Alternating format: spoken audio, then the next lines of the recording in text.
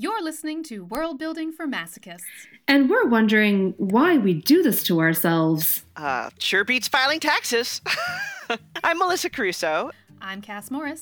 I'm Rowena Miller. I'm Marshall Ryan Maresca, and this is episode 73, Inline World Building.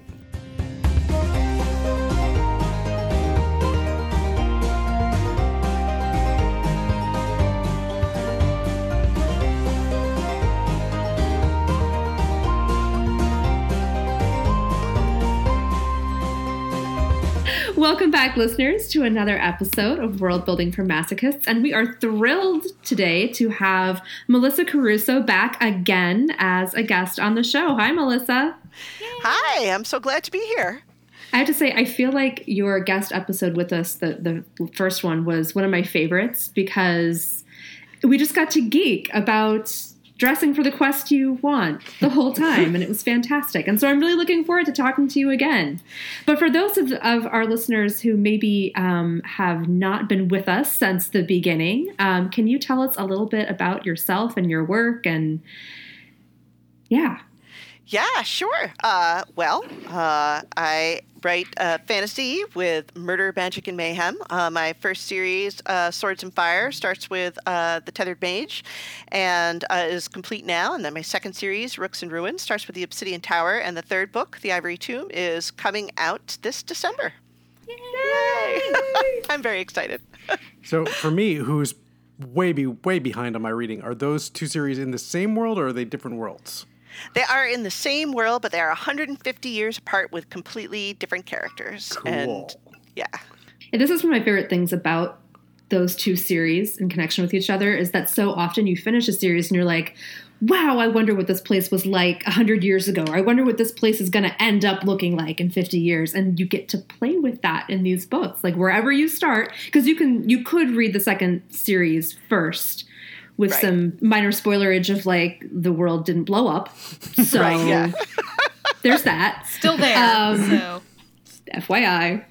But yeah, so it's really fun to get to see that, and probably, I'm sure, some absolutely bonkers world building that you got to play with in doing that. It was a lot of fun. The best part of it actually was that I got to come at the same same world building 150 years later, but from a very different angle because my POV character was from a very different culture and a different country. So all the same world building points looked very different from the angle of somebody who had extremely different opinions about the implications of all of these things. So that was a lot of fun.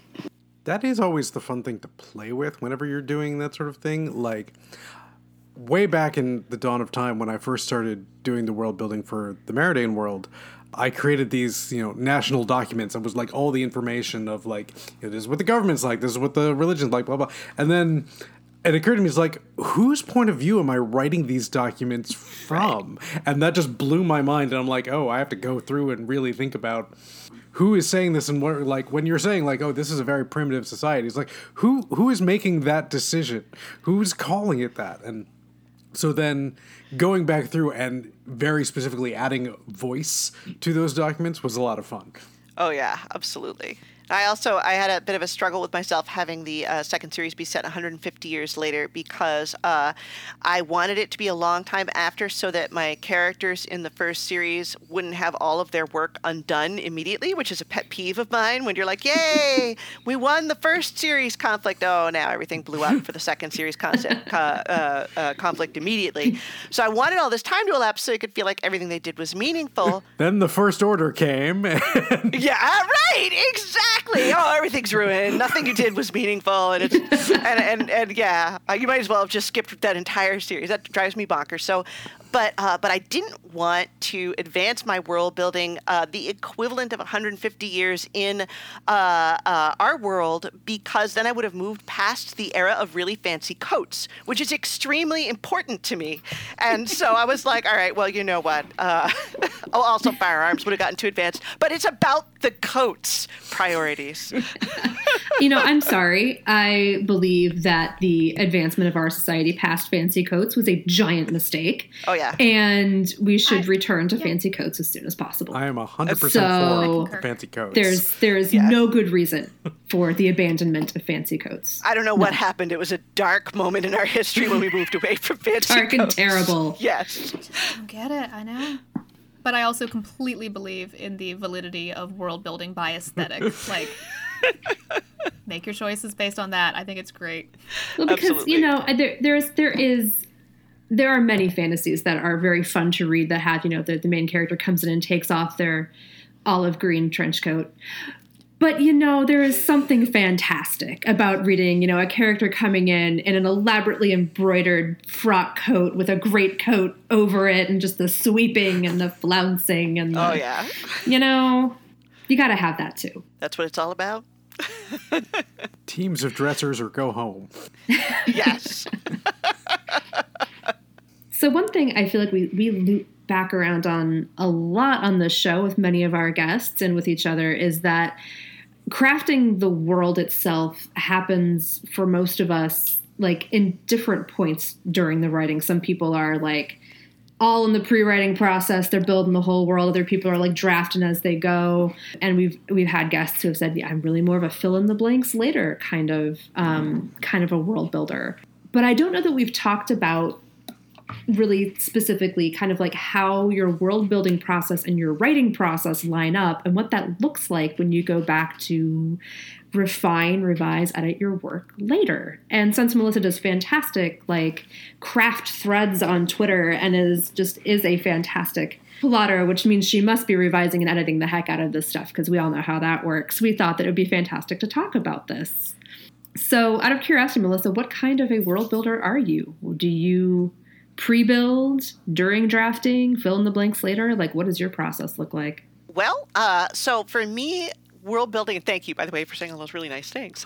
But for me, the world building tends to kind of go back and forth a little. Like for me, I'll usually start with some small detail or a vibe or an image or just an atmosphere I want to capture.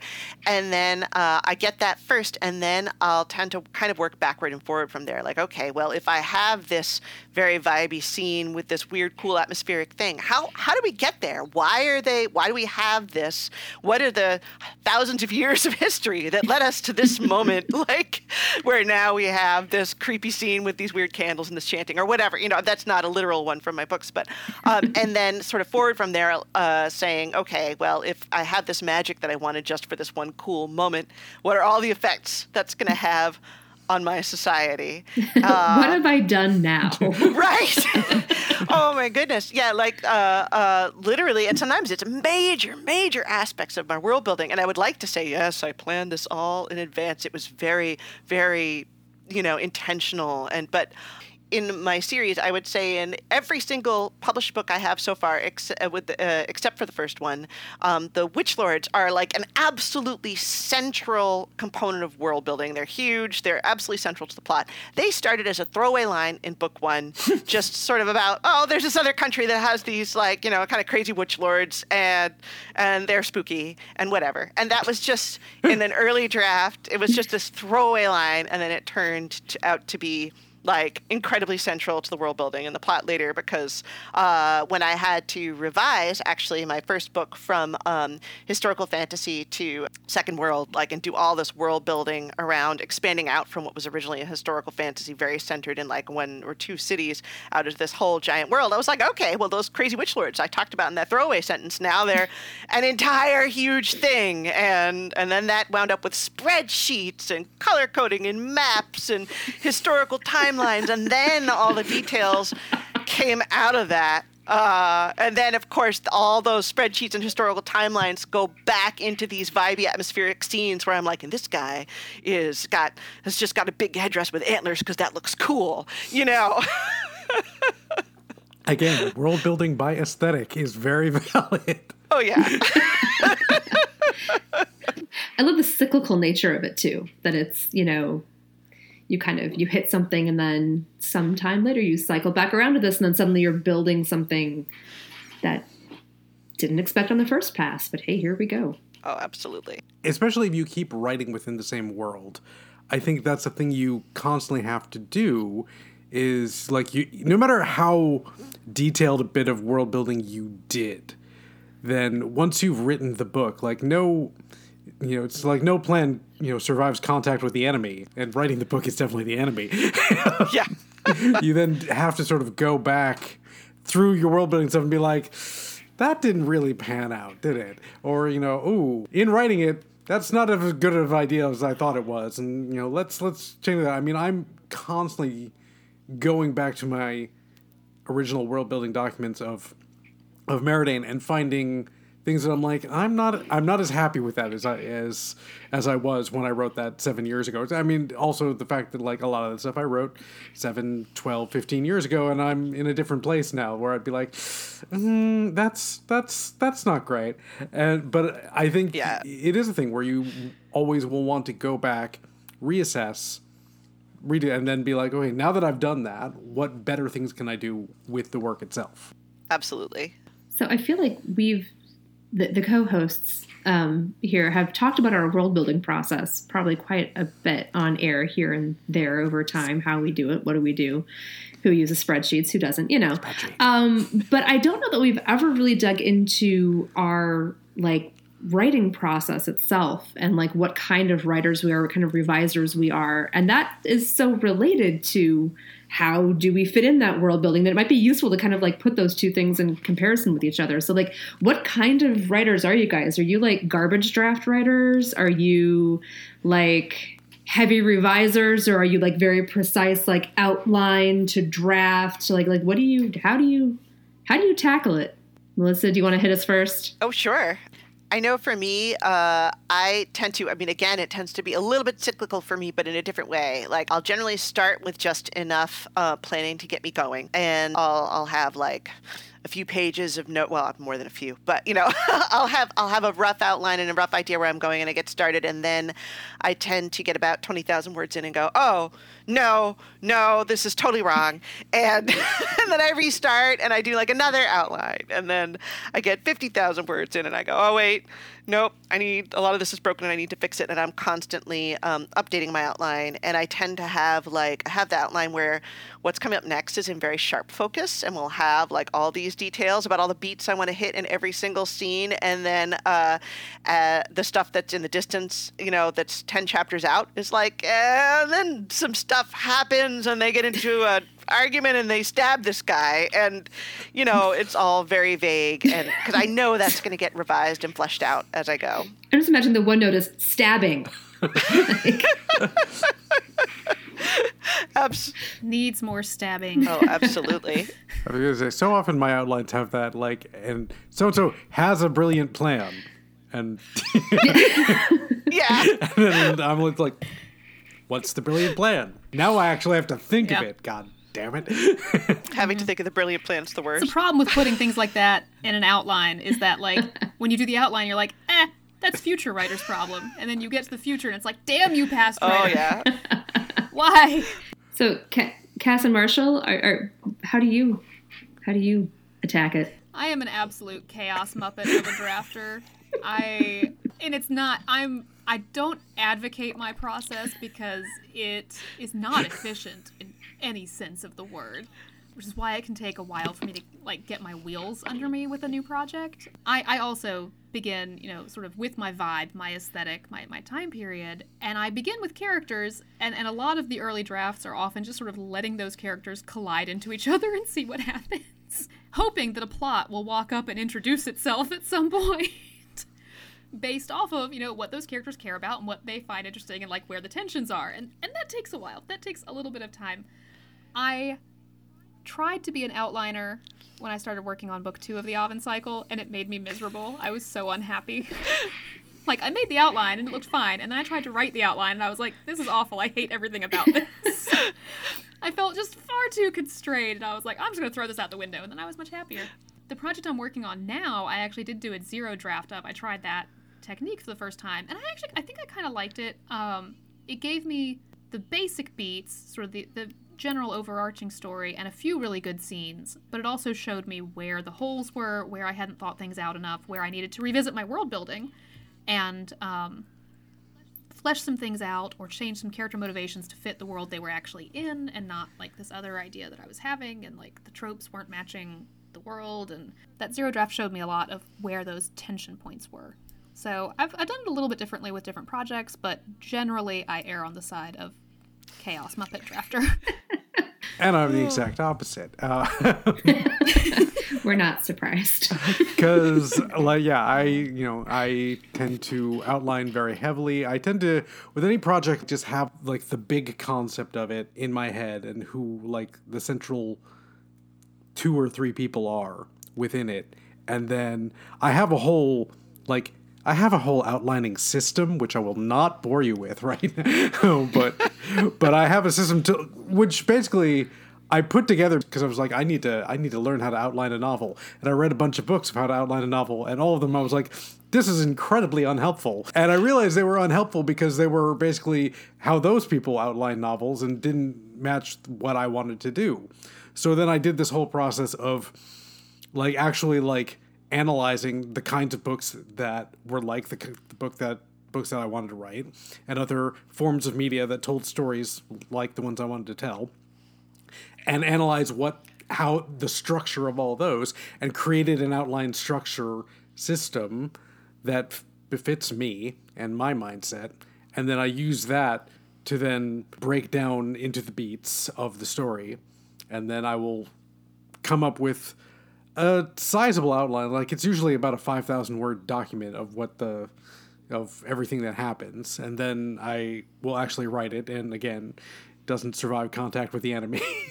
But usually then that draft that I finally get, which is a pulling teeth process that usually completely stalls out at about 30,000 words, and then again at 60,000 words, and then where I have to stop and reassess everything. By the time I actually have a finished first draft, it's a pretty solid structure of a draft. Like, the difference between that and what ends up being the final novel isn't particularly different. Oh, I rip mine apart so much in structural edits. I envy you that. Like, I do the restarting thing, and then it's like, oh, no. And I have to rip it all up again. Yeah, I just had a little TikTok meme of, God, I wish that I could do that, running in my head. Like, a first draft that actually resembles your final draft. Cannot relate. Cannot relate. I mean, the process of getting what I call a finished first draft done, I usually have about a half an inch less hair by the time it's done. But did you start life as a yes. Wookiee? Come on. Yes. Well, that's a good point too. Is like, actually finishing drafts is also not something I'm big on. Because I have to, if I make a major change, if I do something that's going to drastically change everything, I cannot just power through and finish a draft if I know that that's happening. And some writers can, apparently, so they say. But I'm like, no, I have to stop and go back and fix the thing. And then continue. Because the emotional subtext of every single scene is going to be completly different with the different events. I write out of order, so sometimes it's go back and change also means go forward and change. This is why it's a mess. Rowena, I do write out of order all the time too, though. So there's that. Yeah, writing out of order is that's my secret weapon. That's how I get stuff done. Because if I had to write in order, I would hit a stally point and be like, I don't know. I have to write in order. I'm jealous. I have to skip ahead. I have these scenes that are almost like cupcakes in my plan, which is not written down in any way, by the way. There is no outline. There's just kind of rough notes that are literally no more than probably 50 words of this is where this is going. And but there are scenes that I know are coming up that if I am stuck, I'm I'm going to write that scene. And that'll get me back on track. And it usually does. And then I can go back and fill in the blanks between what happens. So my drafting process is very patchy and very cyclical, because I'll start usually at the beginning. I start at the beginning and then write out to a point, and then I'm I'm going to jump ahead to a cupcake scene, and then I go back and maybe refine things that had happened through or plug things in. And what I end up with as a first draft is the beats are all there typically.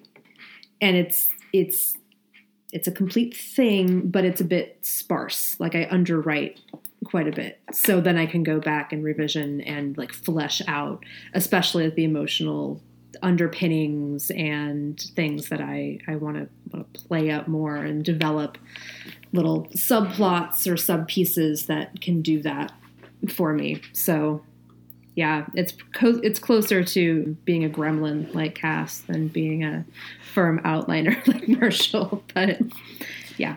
That's really interesting to me about the cupcake scenes, and I love that term because I have those too, but my problem is that I can't write out of order. So I always want to get to those so badly that I do an absolutely crappy job of writing everything that leads up to one because I just want to get to the cupcake scene so fast. And then I go back and I'm like, oh, I skipped over like a lot of really important stuff. And was like, and then like, I don't know, there was a war, some people died, but then. Exactly. I skipped over like a whole damn like war campaign at one point. I was like, I'll get to that later. But for me, that actually helps me with those things. Like if I jump ahead and write like one of those tentpole cupcake scenes that I know is like this is a big moment, then those bits of like, oh, this is the connective tissue I need to get here become a lot clearer, like because I know where the board needs to land when I get there, and so at least for me, that aspect of it works a lot better. But I definitely, since I know where those big fun scenes are, it's kind of like the big effects movies, like the Jurassic Parks and the Marvel movies, where they like know what their big action scenes are going to be, and so they send that stuff to the visual effects crews ahead of time, who like already start working on all the digital work that they need to do, because that needs months and months of data to process. So that stuff needs to get like going ahead first, and then they'll film the stuff to lead up to that stuff. But to an extent, that is kind of like what my process is. To me, there is a difference between tentpole scenes and cupcake scenes, because like tentpole scenes are the ones that are important for the plot, and I generally have an idea of what those are and like where they need to happen to like hold the rest of everything up. Cupcake scenes are treats, and they may or may not be the same thing as tentpole scenes. Sometimes they may be a scene that is completely extraneous, that may even end up getting cut later, but it just delights me to write. And so to me, there's a difference between those two creatures. That's true. My cupcake scenes are usually important in some way, but that way might just be like, there's a lot of pretty things here that I want to write, so that's what we're gonna do. I feel like mine are usually characters like really feeling some feels and expressing them to each other in dramatic ways. So we're all very different writers, and we're all very different world builders. But how do the twain come together? Does when you're in your cyclical outlining, Melissa, like how does the world building refinement happen within that? So it's definitely, I mean, it's an entire process. There's always, so one of the big issues is, of course, that sort of tension between world building and plot, where there's the question of, all right, well, ideally I've created all of this world building, and some of it was just kind of for fun, and then, but it has to serve the plot to be present in the book. And sometimes, for instance, in the Quicksilver Court, second book of Rooks in Ruin, it's set in a country that I hadn't shown before, and it's in their court, and I had this whole history behind this court where like there had been royal and noble families, and there had been like this uprising, but then the empire, because they were client state of the empire, had intervened and made them make nice, and this weird sort of government was patched together that was still relatively new, where they had a House of Lords and a House of Commons, and there was this tension between them, had absolutely nothing to do with the plot of the book. And I kept trying to make there be this big political subplot about the tension between the lords and the merchant class and the noble class, and how it was playing out politically, and it was tying, and I tried to tie it into the plot and have it play out, and I was like, this is this has nothing to do with this story, even though I am desperate to convey this world building. I need to find a different way to try and convey it and not have it be conveyed through plot. So I wound up instead actually trying to convey it through architecture, that there was this royal palace that had been kind of remodeled after the uprising to like have all of these newer like statues depicting like heroic figures from that and everything, and integrating it that way and having it be just kind of a background element, and and having characters who are background characters there and trying to have it play out there, but not foregrounding it, because that was just not working. Draft after draft I tried to make it work and it wouldn't. So that's one example. I love that, because it's like we have the world building in our heads and we have the world building that actually makes it to the page. Right. And there are a lot of decisions that have to happen between those two things. Like Yes. we talk a lot, with a lot of our episodes about the iceberg, that like, what actually is on the page is this little tiny bit at the tippy top, and there's all this stuff under it supporting like how we got there and what we know about our world that we don't share. And like part of the process of, I think that like editing and revision and cyclical drafting process is, how do you decide what ends up on the page? Certainly, Right. if I can't justify it with plot or with character, then it's got to go. But justify with character can sometimes be a really fun. Like, God, that's like other duties as assigned. Like, Yeah, definitely a slippery slope. because I mean, there's a bit in Thorn where it's like this part doesn't really advance the story at all, but I enjoyed this bit where I basically just wanted to explain a weird thing about potatoes in the world, because because potatoes are a new world food, and therefore I had to justify them. And the way I did it was, my main character is like just trying to sit and eat lunch, and there's these just loud, obnoxious upperclassmen students who are just having one of those honors dorm arguments about useless things right next to him, and just like, Jesus, can you just shut up? But it gives me the excuse to have that information there with their arguing, because there's sometimes not a better tool in getting your world building out than a loud, obnoxious student who just wants to tell you things. Oh yeah. Then a nerd. Yeah. Nerds are helpful. When in doubt, When in doubt, insert nerd. But that was probably one of the more artless moments of mine in terms of just Well, because I mean, No, I'm for it, it's though. funny too, because it's like, yeah, that question of like, why does this need to be here? I mean, to some extent, because I want it, is somewhat valid, because it's contributing to the tone of the book and the aesthetic and what the reader's coming back to a Melissa Caruso book because they like Melissa Caruso books, right? So clearly you're doing something right with the world building. So there is an element of because I want to it's valid.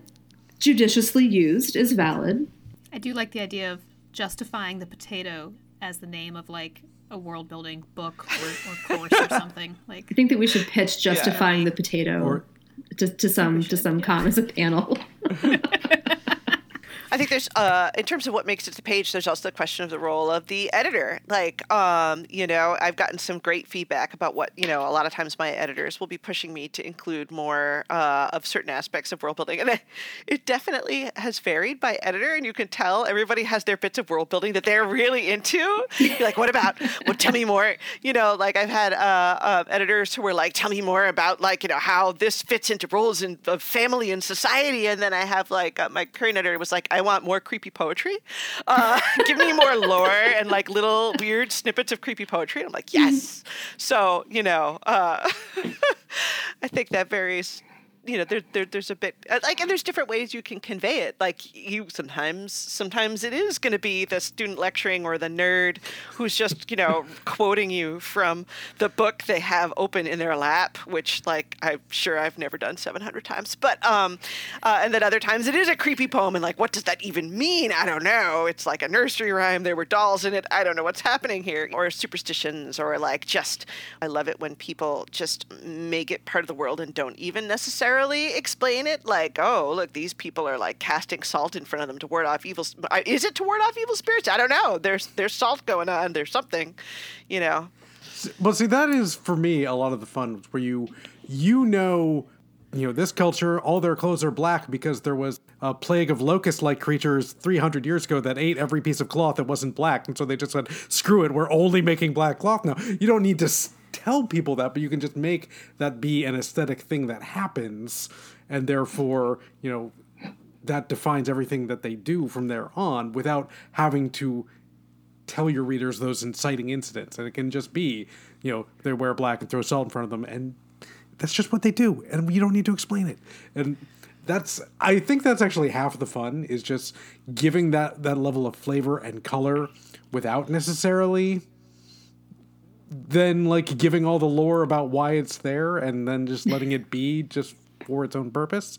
And then your editor can be like, can you explain that a little more?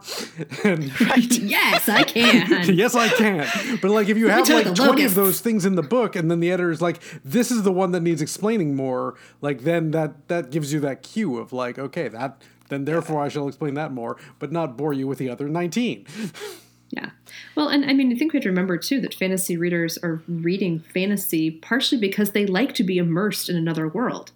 So, the world building isn't, yes, it's serving plot, it's explaining character, but it is also there as something for them to get to dive into and play with. And so you have those questions of okay, so what am I going to describe about this world? Because we do, a little bit of description. This is the build, what the building looks like, or this is what this person is wearing, or this is what the animals in the field over there look like, or whatever. And so we had those choices. Okay, what aesthetic am I going to lean into? What am I going to, create for my reader in terms of their little brain vacation that we're going to take for a paragraph here? Absolutely. And then we have the question of, so we have the nerd and we have the open book. What other strategies do you use to convey world building? One of my favorites is just sort of the daily use world building. That this is somebody who is this is what they're dealing with in their day. These are the things, these are the objects that they're handling so much that they've become worn with use. These are the little hassles that they run into on their way to work, except now they're trying to get across the city because the other side is on fire and someone they love is dying, but now they're stuck in traffic again. Why is this happening? All those little exchanges, and I feel like a lot of those things can convey so much more about the world. Okay, well, maybe if I have to file paperwork because my cart hit my neighbor's cart, then that tells me a lot about, okay, well, this is a bureaucratic world if I'm worried about, or maybe I can smooth it over with a bribe. Well, that tells me something about the world. Or maybe you absolutely can't, and you have to fill out those forms in triplicate and file them at the correct office in the correct window of time, or you're completely screwed. Or, or maybe it's whatever. There is no paperwork. You ran over your neighbor's cart, and they're lucky you didn't shiv them while you were at it. Toughs. So yeah, there's just those little things that can convey so much implicitly instead of spelling it out. And I love it when people are able to, I especially love it when I can pull it off. But as a reader, I also love it when people can do that kind of implicit world building where it doesn't have to be spelled out for you, even though they probably have pages of notes. But there's just that one little detail that your brain can fill in all the rest. I think that is sort of the platonic ideal, is that you write it with that care towards, telling details in negative space, that the readers can then find all those little things you want, but that you still have all that deep lore information so that when you get the role-playing game rule book of your worlds, you can, have all of that stuff there that then is the mass detail for the people who want the RPG rulebook. Is not most of your readers, even your fantasy readers, but the ones who want it really want it. For me, it's often a matter of characters moving through space. Whether that's I love using public spaces. The Advent Cycle has lots of scenes that take place out in the streets and in the markets, and you can convey so much quickly of just what they're passing. And is it normal or is it unusual and eye-catching? But also in private homes, what is the furniture they navigate every day? And I mean that furniture in both a literal and more metaphoric sense. What are they navigating around? What do they interact with? And I think I've said this before in some episodes. I think of it as the stage business. What are the characters doing and interacting with while they are having conversations, while they are moving plot? they're not just in a black box stage. They are in space and they interact with things, and those things can be little ways to drop in almost just in apposition, like, parent, little comma, and then the object that tells you something about world building, comma, and then the sentence goes on. I think that's where it's easy to sort of do those quick drops. Certainly in how you're addressing the set and in thinking in terms of having been one of those actors who's on stage for a long time with very few lines. You do learn, like, how am I interacting with this space in a way that is not disruptive to the scene? And I think it is sort of that same art of creating a space that is interactive for your characters without being disruptive and calling attention to itself. Yeah, it doesn't overwhelm what's happening. It doesn't become the focus of the scene, but it's there adding the flavor. Yeah. I think that dialogue and conversation can be a really interesting one, too. Partially because it is such a potential pitfall, because you don't want to do the, as you know, Bob, kind of, moment that's just like, oh, eye roll. But the way that characters talk to one another, the way they interact, like, even how their tone changes depending on who they're talking to, and depending on who you have talking to each other and what kinds of rapport or tension they have, what they pull out of each other in terms of what they have as, shared memory or shared antagonism or whatever, like, can relate directly back to the world building. So you're like, yeah, last summer at the fish market, you said, and so I've dropped in, a event that must be an annual interesting thing. And you're kind of like, oh, okay, so fish is important for this society. They have a whole market for it. Nice. No, what were you saying about what he said so-and-so about his wife and what? Yeah, oh, that's okay. Them's fighting words. And you move past the fish market, but it was there. But if you can, like, say, in those moments, like, also show, like, say, code switching or other ways of the way people interact in different ways in different situations, like that gives you tons of, telling details and negative space for your reader to fill in. That you then don't have to, like... What are people willing to talk about? Yeah. What are they willing to say out loud? And what are they not willing to talk about or say out loud? What do you don't talk about? Yes. I mean, in my household with 2 small children, we don't talk about Bruno. But, Because then you'd have to watch the movie again? Yes. No. But what are those things within a community or even a family or a larger culture that you don't talk about that? It's inappropriate or impolite or potentially brings down a magical curse upon your people. I don't know. We don't talk about it. Absolutely. We don't talk about the curse because that's part of the curse. Yes.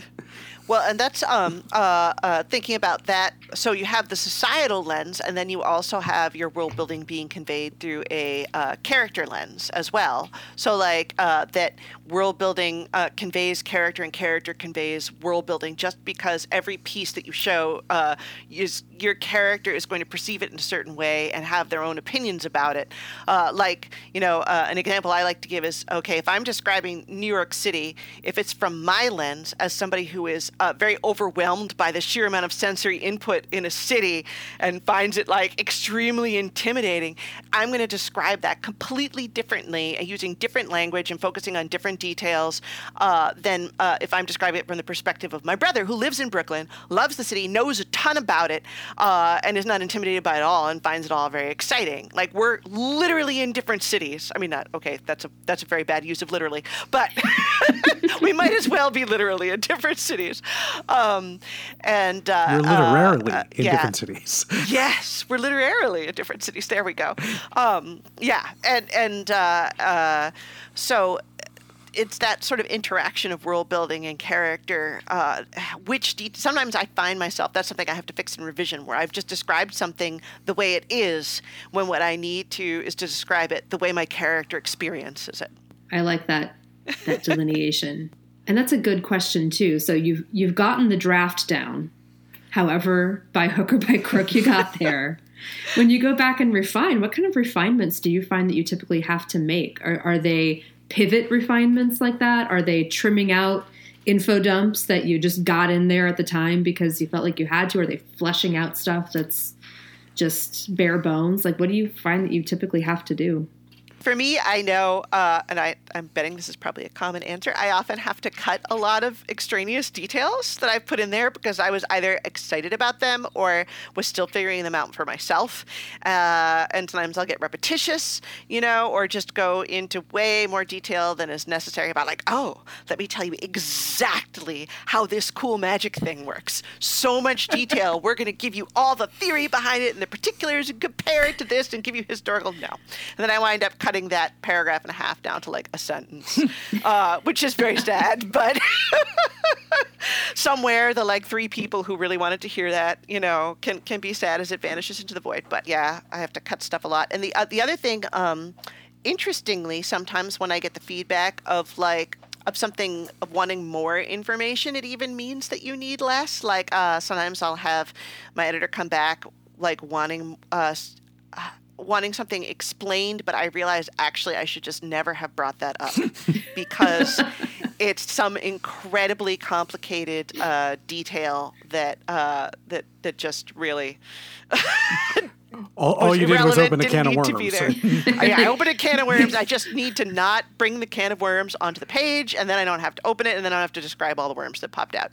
And then another thing is actually not even necessarily the depth I go into, but when the information is introduced and how it's built up to, right? So like, I feel like early on when people are getting oriented, you really don't want to give them too many details, not only because it's overwhelming and they can't parse it all because they're still trying to figure out what's going on in the basic story, but because it can build mystery to put it off, right? You can get them engaged and be like, I don't know, what is the rite of summoning that you keep referring to that's coming up that sounds spooky, what's going to happen? And also because the more you build up to it and the more invested you get your readers, the more detail you can give them. Like I had back when I was doing research for Swords and Fire, so the society is very loosely based on, kind of loosely based on Venice, and Venice had an incredibly complicated election system, ludicrously complicated, and it was really cool, and I researched it, and it was way too much detail, and originally I had an election system based on that, and I had to kind of simplify it down because it was crazy, but so I wound up building up to a big important vote, and that because the readers were invested and this was a super important vote that this whole series had been leading up to, then I could describe a bit of the election system and have it not be like, why are you telling me this? Because they'd be like, ooh, how are we going to get enough votes to win this? Okay, Like imagine if you had the Electoral College, and you were just info dumping that at the beginning of your book, people would hate you. They'd be like, this is stupid. Why are you telling us this? But if you're really invested in the election, and you're like, ooh, how do we tip Wisconsin? Then suddenly it's a lot more important. It all comes down to Nevada, then, Right. An editor would have changed that, I think. Yeah.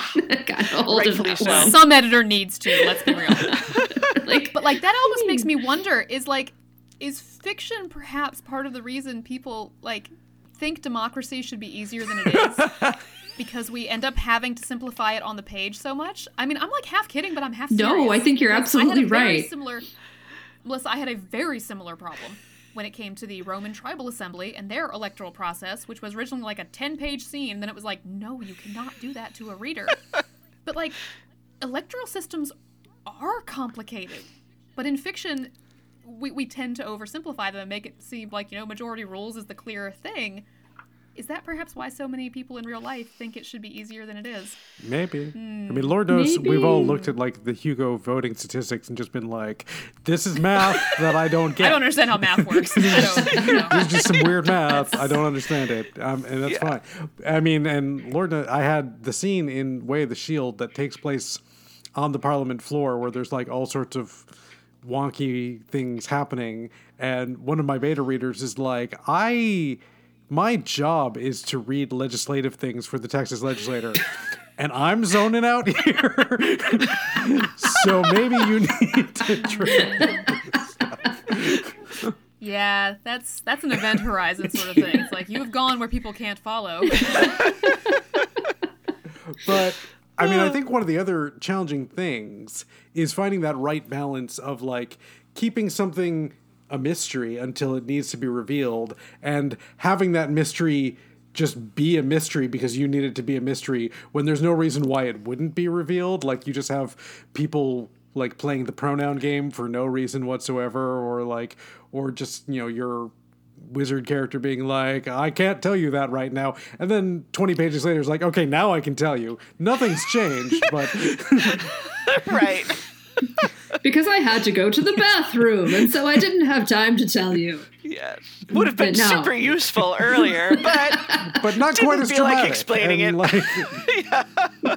You want things to be revealed at the right pace for the rule of drama without it feeling like you're just holding things back for the Right. rule of drama. I'm thinking one thing that jumps to my mind is in The Great Gatsby, like in the first third of the book before Nick meets Gatsby, like everything about Gatsby's a mystery. Nobody like, where is he? Who is he? Oh, we don't really know. Here's one rumor about him. Here's another rumor. It's like nobody really knows Gatsby. And as soon as Nick meets Gatsby, then like Gatsby is completely public and everybody knows him. Like there's no mystery whatsoever.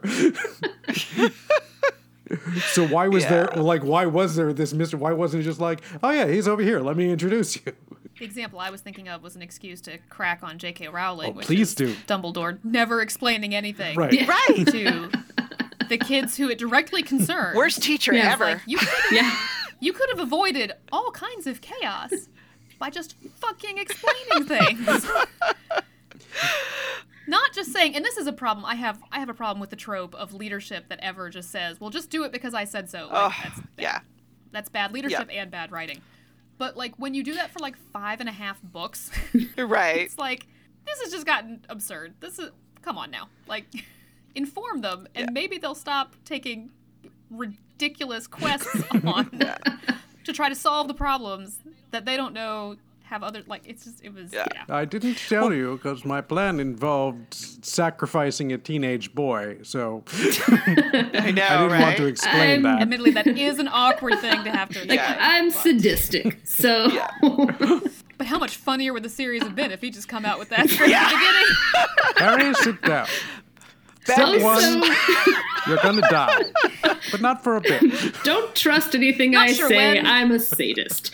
So, Sorting Hat, anyone? But yeah, I know one thing with the whole question of mystery. Of course, there's the mystery for your readers versus the mystery for your characters. So like sometimes you can have something your characters all know, and that's why they're not talking about it. But the readers are like, no, tell me more. Like what is this? Like the one that leaps to mind for me is the beginning of the Hunger Games. Now there's a book where there's a ton of explanation you need to understand what the heck is happening, but she doesn't dump it all on you right away because that would have been like just a tome of explanation up front, and instead she's making all these references to things that everybody knows. You know, she knows, the character knows what it is, so she's not explaining it to you, and you're just like, what is this? What's happening? This is kind of weird, you know. And there's all this tension over it, and you don't necessarily know why there's this tension. And you find out, and you're like, ugh! And that kind of build up where the characters know, and you have a beautiful reason for not telling the reader, which is that the characters know, and they don't have any reason to talk about it. Yes, that can work really well, but it gets revealed at the right pace, I think, so that once you see what's going on, you're like, oh, that's what's going on. Right. As opposed to just like, I'm going to keep this thing a secret just to keep it a secret for a while, and then once it's revealed, we're going to... The other one, So for those of you who watched Lost, I actually loved almost all of Lost, but this is one that really bothered me a lot, which is there's a whole bit where they all refer to a character named Jeremy Bentham, just, who is somebody off screen who just died. And then when you find out that Jeremy Bentham was actually Locke, then they just drop that pretense completely and just be like, but only once the viewer has learned that that's who it is. The characters have no reason whatsoever to have dropped the pretense that they were doing before. They just drop it because now you, the audience, knows. And there's even more with that. That like I could do a whole podcast on Lost, and we're not going to do that. But it is that thing of like, I'm only holding this information back for the purpose of secrecy to you, the reader, in ways that don't make sense for the character. Right. But when it's working for what the characters are doing and what they know and what they're revealing, as opposed to simply withholding for the sake of withholding for the drama of it all. Yeah. That's where you run into problems. Hey, I feel like we're coming up on our hour, so is there anything we missed that anyone like really wanted to talk about? Oh, I had some cool examples I didn't get to work in, but I don't know. We covered the points they were attached to, so that's fine. Oh yes, repetitive, clunky passages of info dumping. That's certainly. I do, when I edit through, I do find myself doing that quite a lot, where I will be like, "Oh, I said this. Oh, I said it again. Oh, I said it again." Like, Oh yeah. Yeah, there's the, oh, you didn't really explain this, and there's like, oh, you mentioned this like 15 times, like we hadn't heard it before. Right. Yeah. Why?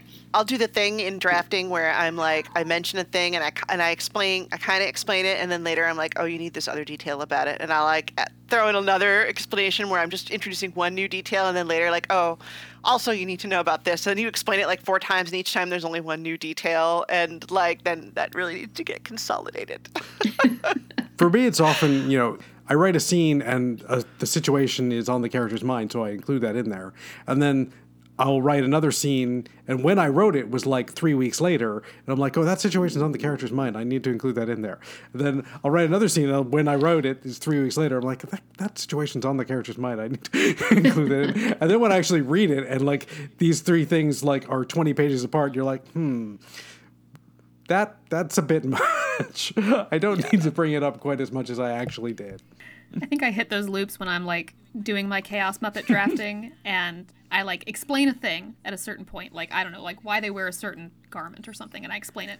But then as I'm like redrafting, I realize that like they're wearing the garment earlier in the book, and I've forgotten by that point that I explained the garment later on, and then I end up explaining it at a point that's earlier in the book, but later in my writing process. Yeah. And then sometimes I'll do that a couple of times, and then when I finally read through the whole thing and I'm holding it all in my brain, I go, oh, you probably don't need to explain that 3 times. Probably once would be good. Just give it to him the first time and then refer back. Just move on. So something that happens to me exceedingly often is when I'm in the editing phase, I'll like be reading a sentence. I'll be reading when I'm like, oh, if he's saying that, then I need to explain this sort of. Okay, I need to make a note of that, and then I'll just read the next paragraph, and I'm like, oh, I do that exactly in the next paragraph. Okay. Oh yeah, that happens to me all the time. Yeah, I've been there. Yep. Yeah. Sometimes the exact same words. Sometimes I'll start putting the exact I'll start same writing like, that in the notes. I'm like, phrase oh wait, yeah. that's right there. Yeah. I already did that. And then I was- sentences later be like, Yep. oh, good job. Pass me good was job, smart this Pascal. time. Okay, good. You were there. Yeah. You were there. Yeah, here's a question for you. What do you do with this stuff when you cut something really cool? Do you look for places to put it in later, or like do you put? I know sometimes I've started sticking stuff on my Patreon because I'm like I couldn't find anywhere to put this, so I'm gonna go stick it on my Patreon. If you really want to know, you can go look. Or other times I've like there was this world building piece I wanted to show in book 1 that I finally got to show it in like effectively book 5. You know, the second book of the second series. Yeah, I mean, I save everything Yeah. somewhere, Right. and I have multiple drafts, and yeah, I also throw things on Patreon all the time. It's like, here's an earlier version of this scene where something completely different happened, or here's a complete tangent that I cut, and I definitely save everything, but then often forget where I put it. So just the other day, there was a you don't have a spreadsheet for your cut scenes. because I cut them. I should probably have a better system than just dumping everything in a file that I call title of project recycling bin. Oh, and then yeah. just saving it and kind of like, I don't typically do anything with it, but I feel better because it's there and it's not deleted forever. For some reason, that safety blanket gets me through. Yeah. But like just recently, I was refining something in one of my actual world building documents, and I was like, wait a minute, I wrote a whole bit about how the Parliament works in this. Like, oh, that was a bit that I cut. Okay, where did I find? And then like, I actually like had to like go into like one of my backup hard drives that's in a closet and plug that in and be like, oh, there's where that is because I removed it from the laptop. But I did have it and I did find it. So at least that was helpful. That's part of the problem when you do this much raw information. Oh, yeah. And every once in a while you're like, oh yes, I have to go back and recompile it in a sensible way of like, I really need an assistant or something who can just go and make the wiki out of all of my garbage. But no, it's got to be just me. I have definitely done the thing where I'm like, oh, I explained this piece of world building. I don't need to explain it again. I explained it earlier, and then I forget that I cut that part. because it was in a scene that I just cut that entire scene or cut that entire subplot, and now there is zero explanation for this thing. So that's why you need beta readers who come in late in the process and haven't read your earlier drafts. So they can be like, Melissa, what the hell is this thing you're referring to? I have gotten better about when I cut something and I put it in my recycling bin. I add a comment if there's a part of it that I'm like, you need to put this back in later. So I've gotten better about this. When there's like pieces I'm pulling out, I add like in, my little Word doc comment. Usually, don't forget within a single book. Do not leave out. Within the Scrivener file, I will then like put it to the side and put it in like the research tab as opposed to the rest, which is the beautiful thing about Scrivener, and I highly recommend it for all writers who can think non-linearly in terms of how you're doing your writing.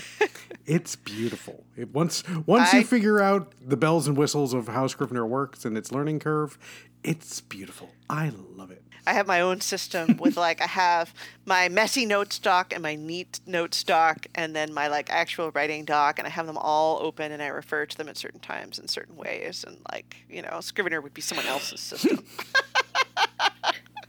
Like my system. Yeah, to me, it's so funny too, because within Scrivener, there's the trash bin in your Scrivener project, which doesn't immediately eat things. You can always get something out of your trash bin.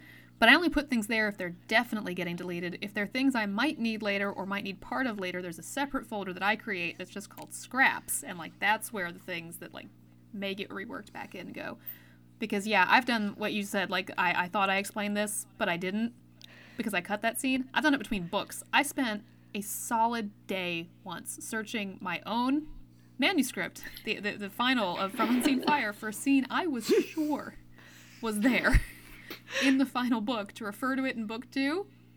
It was not. We had cut it a year before. But my brain kept it. Still thought it was there in the final draft. It's okay. All right, back up. We can fix this. Oh. Though on the flip side of that, I remember when I wrote my one published short story, which is Jump the Black, I reached a point when I was writing, I'm like, there's I was describing somebody falling out of this hibernation pod. I'm like, I wrote a scene like this and something else and something in my graveyard. I'm like, I did do that, and I dug through it. I'm like, this is a perfect description of how I want the scene to go. Copy, paste. Done. 5 years ago me was very smart. See, it truly is a recycling bin. You never know. Keep your graveyard, because you never know what body parts you might want to steal and make into your Frankenstein's monster of a book. No, don't do that. Oh yeah. No. No rotting corpses. Okay, it's more of a morgue with everything in freezers than a graveyard. No, Marshall. Keep justifying your necromancy. I would say get a shovel and keep digging. No, that's what you do find with too the many more graveyard. bodies. Luckily, I have editing power over this podcast.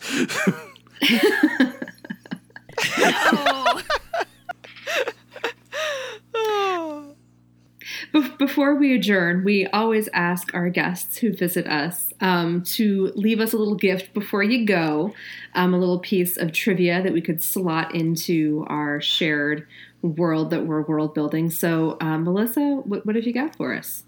Okay. There is a secret 13th month, but it's not on the calendar because nobody actually ever knows when it's going to happen because it happens outside the normal year. But it's always the worst month. So the way you know that the 13th month is happening is because horrible things keep happening one after the other. And after a bit you go, oh, it's the 13th month, and realize that it has slipped up on you, and here you are. So we've been in the 13th month for the last 2 years and change is what I'm hearing here. Maybe the last 6 years and change. I don't know. I love it because it's I love it. because it's like Mercury in retrograde on speed. Yes. Yeah. Well, I love it. Thank you, Melissa, for that. Well, Though thank you. Characters that we would write in the world would not thank you, I think, for that. But No. that's the way we like They're it. all very mad now, but that's our job is to make them mad. Absolutely. That's what we do. If they wanted good lives, they shouldn't have been in a novel. That's what you get for being fictional. Yes. Well, thank you very much for joining us again, Melissa. It's always a pleasure. Thank you so much for having me. I had a blast. It's always great.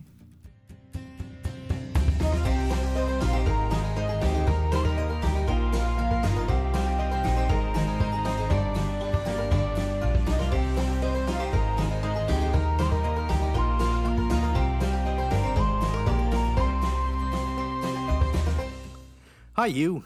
Thanks for listening to this episode of World Building for Masochists and letting us help you overcomplicate your writing life. Our next episode goes up on April 13th, where we'll be revisiting the world we've been building online and play a few rounds of Marry Fuck Kill with some of the world building ideas we've been talking about in recent months. If you want to know more about your hosts and the fantastical books we write, links to all that information is on our website at worldbuildingformasochists.podbeam.com. We really hope you liked this episode. If you did, please do take a minute to tell a friend, shout about us on the internet, or leave a review on iTunes. If you've got questions or just want to tell us how cute we are, there's a number of ways to contact us. We're on Twitter as @WorldBuildCast, and our email is worldbuildcast@gmail.com. We also have a Discord chat room linked in the About the Show page of our website if you want to come chat with us and other fans of the podcast. We'd love for you to share the worlds you're making and help us all build until it hurts.